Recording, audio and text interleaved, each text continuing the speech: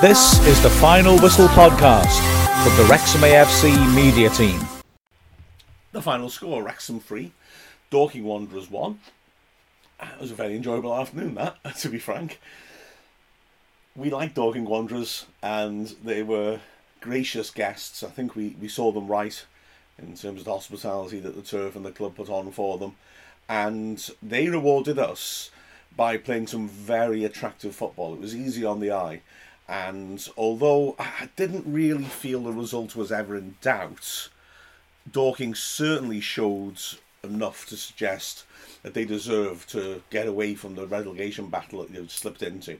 They're committed to the way that they play football, and there's a lot to enjoy and a lot to admire in that. It's not just off the pitch at Dorking, a gentleman. They played some really interesting stuff on it. In fact, to be frank, in the first half, certainly, they had as much of the ball as anybody's had at the racecourse this season. Their possession play was good, and I thought we could have been better in terms of when attacks broke down. We were tending to hack it clear because they were getting bodies high up the pitch.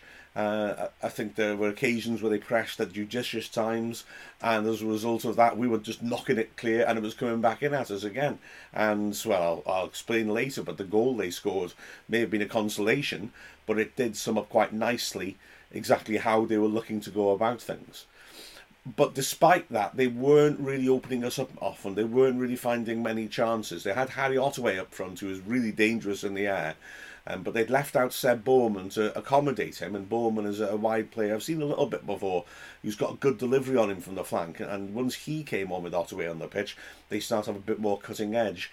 Wrexham weren't getting the ball down and playing as we'd like to, but as we know, we can mix it up, and we were still managing to get the ball forwards. Plus, obviously, when you've got players like Elliot Lee, Paul Mullen involved, things can develop very quickly, and indeed in the 9th minute, an incident which I'm afraid isn't in the highlights because it was only recorded after the 10th minute. Mullen ripped a great cross in from the right hand side. Elliot Lee from very close range got his head to it, just couldn't get on top of the header though. It was whistling across and he headed it against the underside of the bar, dropped down and came back out to safety.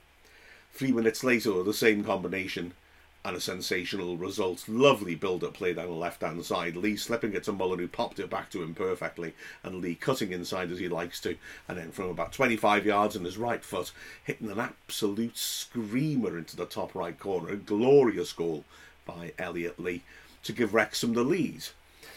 But Dorking were not shaken by that. They kept playing, they kept passing, they kept moving it about, and we continued to have to be diligent in defence and had to accept that there would be long periods without the ball. We didn't panic, that was good, but we only broke on them, I would say, consistently in the last 20 minutes of the half. Dorking had a decent chance around the quarter-hour mark, a really big scramble. McShane, who is their top scorer, and I thought did well in a slightly withdrawn position, threaded a lovely ball down the right, punched the cross in low, and there was a great block by Tunnicliffe, but it hit a defender and span back in the danger area and had to be denied by another good block under the bar. Wrexham riding their luck a little bit there. At the other end, Lee attempted something audacious, battling for the ball 25 yards out, and once he got to it, hitting a snapshot before the keeper was set, but it went wide of Dan Lincoln's goal. Lincoln would go on to be a very important figure in the game, and his duel with Lee was quite something to behold.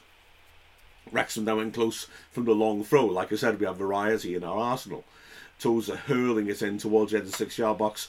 Dalby selected to give Palmer a break, and also because he merits being selected at the moment of the super form. He's then stretching, did well to get his head to it, but couldn't really get any control on the ball. But he glanced it across the keeper, and this time, unlike his older shot, it was just close enough for Lincoln to react swiftly and show good hands to hold on to it as it threatened to go past him on the left-hand side.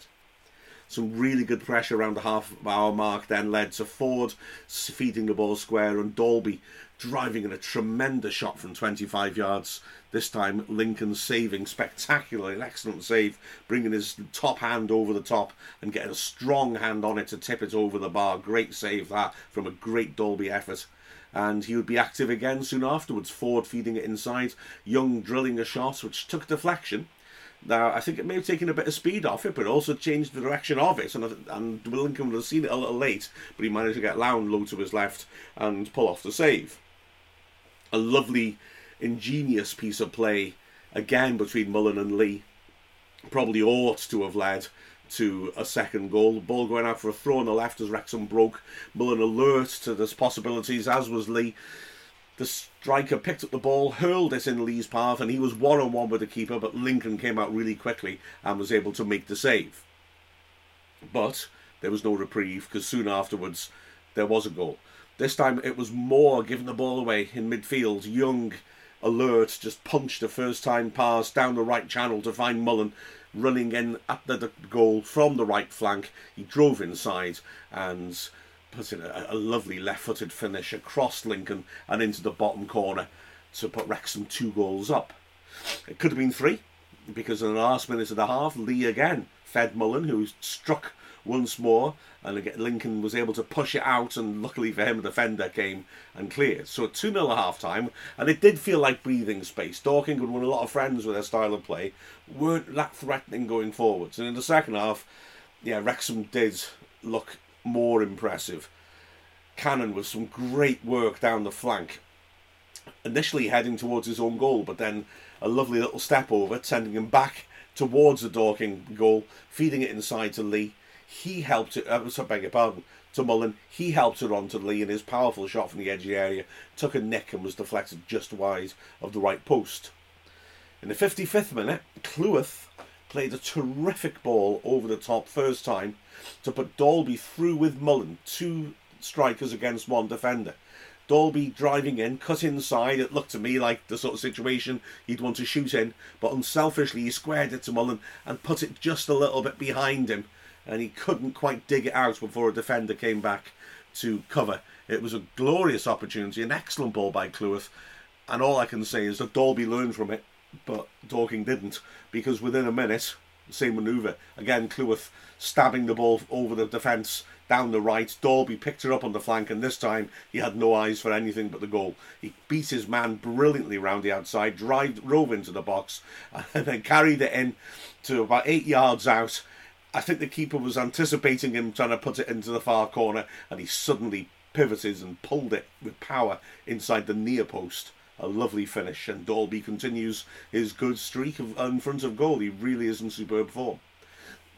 Wrexham, at this point, were looking very fluent, very impressive, and to be honest, there was a real danger that Dorking might, at this point, crumble. For me, this was the one point where you thought, okay, this could get ugly for them. But they gritted their teeth and started to get themselves back into it.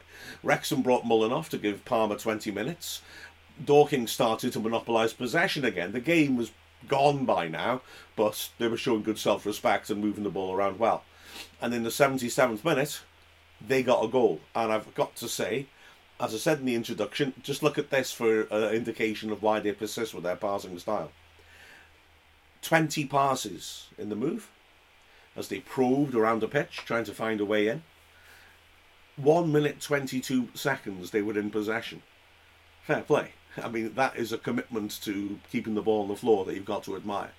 And in the end of it all, Bowerman, who had come on the left flank and was starting to put dangerous balls in. Although it was interesting, because my take on this, I could be wrong, was that ironically Ford, who had an excellent game at right wing back, was actually handling him fine. When he got support, when he was doubled up on, it actually helped Bowerman, because when a player would come in and put himself between Ford and Bowerman, Bowerman would use him as a screen, get round him, and ripped across it before Ford could engage again. And on this occasion, that was what happened. He cut inside onto his right foot and whipped the ball to the far post, and the other substitute Mute got up and headed the ball home. Lovely cross, nice far post, 6-yard header, right in the top corner. Langton didn't do a thing about it. Wrexham was stung and responded. A nice move down the right. Dalby finding Palmer, and he slid in Lee beautifully, one-on-one with the keeper. Lee will be so disappointed he only got 1 goal in this game, but to be fair, he came up against Lincoln, and Lee hit it well and back the direction it came from, and Lincoln managed to adjust to make a superb reflex save. Absolutely hats off to him. Jordan Davis came on to get himself a couple of minutes. James Jones had come on as well to replace Andy Cannon. And in the closing stages, Wrexham had another couple of near things to score. Dalby driving forwards once more, smashing a shot in. Keeper got down low and pushed it away, but Palmer had a great chance to put the ball in with half the goal to aim for, but didn't control it quite and put it over the bar. You could see his frustration. And then the last minute, Mendy with a glorious charge, just about got there ahead of Moore on the halfway line, knocked it past him and was away. Cut inside, hit the ball across the keeper, just shaved the far post. Great effort. It was great fun. It was good stuff. Dorking did have some decent spells when it was 3-1, where you thought, okay, if they can make another chance, this could be an issue. But ultimately, the goal in that first half scramble was what they managed. Good performances by Wrexham. Leighton, like I said, didn't really have much to do, in all honesty. The centre-backs, Cleworth, in the second half, those balls over the top were really nice and opened Dorking up beautifully. Tozer and Tunnicliffe again, as usual, were very solid, and the defence looked well marshalled. I thought Ford was excellent on the right-hand side, driving up and down. He caused lots of problems, linked up, played really nicely. And likewise Mendy, who was terrifically energetic, aggressive and direct in the way that he played. Centre mids, Luke Young again was put in a very good shift. Maybe not quite as dramatic as sometimes, but then our midfield had less of the ball than usual, and we're happy to do so. I forgot to say, yes, in the last 20 minutes, 30 minutes as well, after we went 3-0 up, there was a clear shift in how we approached things. We stood off a bit. And I'm not saying that's a bad thing, but, you know, we pressed quite well in Dorking's half and forced errors, most obviously for the second goal when Moore gave the ball away to Young. But by the time the game was won, we retreated into more of a defensive shape, and apart from the goal, kept Dorking at arm's length. I think this was smart. There's no point in going for extra goals. The goal difference doesn't matter. The points will decide who wins the league. And quite frankly, we have managed to conserve a little bit of energy for Tuesday and got some good work defensively in terms of our shape, because Dorking do pull you around and do test you out in that way. So the midfield didn't get as much ball as usual. Young still had some good interventions. Cannon was impressive. They put him into the central position of the three, and he's clearly a quality player, and he really showed a lot of that. His touch in the ball is great. His ability to go past a man in a crowded area, his ability to spot a pass, clearly a high quality signing. And then the other midfielder, of course, was Elliot Lee, who was effervescent, really enjoyable to watch him. He was everywhere. He made the odd mistake trying to stretch too much, perhaps to try and play the killer pass. He will be disappointed he didn't score more than one, but he was excellent. I mean, he was such a good player. Mullen, again, just lovely little bits of intelligence, the way he worked with Lee. The finish was terrific. And, in the commentary we gave the man of the match to Mendy. It was a split decision. I was the dissenter. I thought Mendy was excellent. I went for Dalby. I thought Dalby was, again, showed that if you give him a chance, he'll grab it. Especially after Ed Harris, the centre-back, who did well, had to go off injured. Because he was a good presence in the centre of defence, and he was doing pretty well in the battle against Dalby in the air. Once he went off, Dalby was dominant in the air. His energy was terrific. He's running in behind. His selflessness maybe denied him another goal when he squared that ball to Mullin. He took his goal beautifully, though. And, I thought he was genuinely terrific. Dorking did switch their formation as well when we went a bit more sitting off a touch, and that allowed them to move the ball around nicely. But I think it also allowed Dalby to be a bit more aggressive in the air, because their centre-backs now lacked that big central figure in Harris, and that allowed Dalby to run amok a little bit at the other end. It was great fun.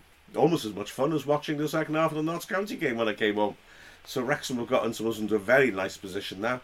And then the best result of the weekend, despite what happened on Saturday, well done to the Wrexham women's team. Sadly, I was a bit under the weather today, as anyone listening on Saturday will have known. And I wanted to go to that game and wasn't able to. But brilliant to see a 3-1 win at Connah's Quay Nomads, our title rivals. 2 goals in injury time as well.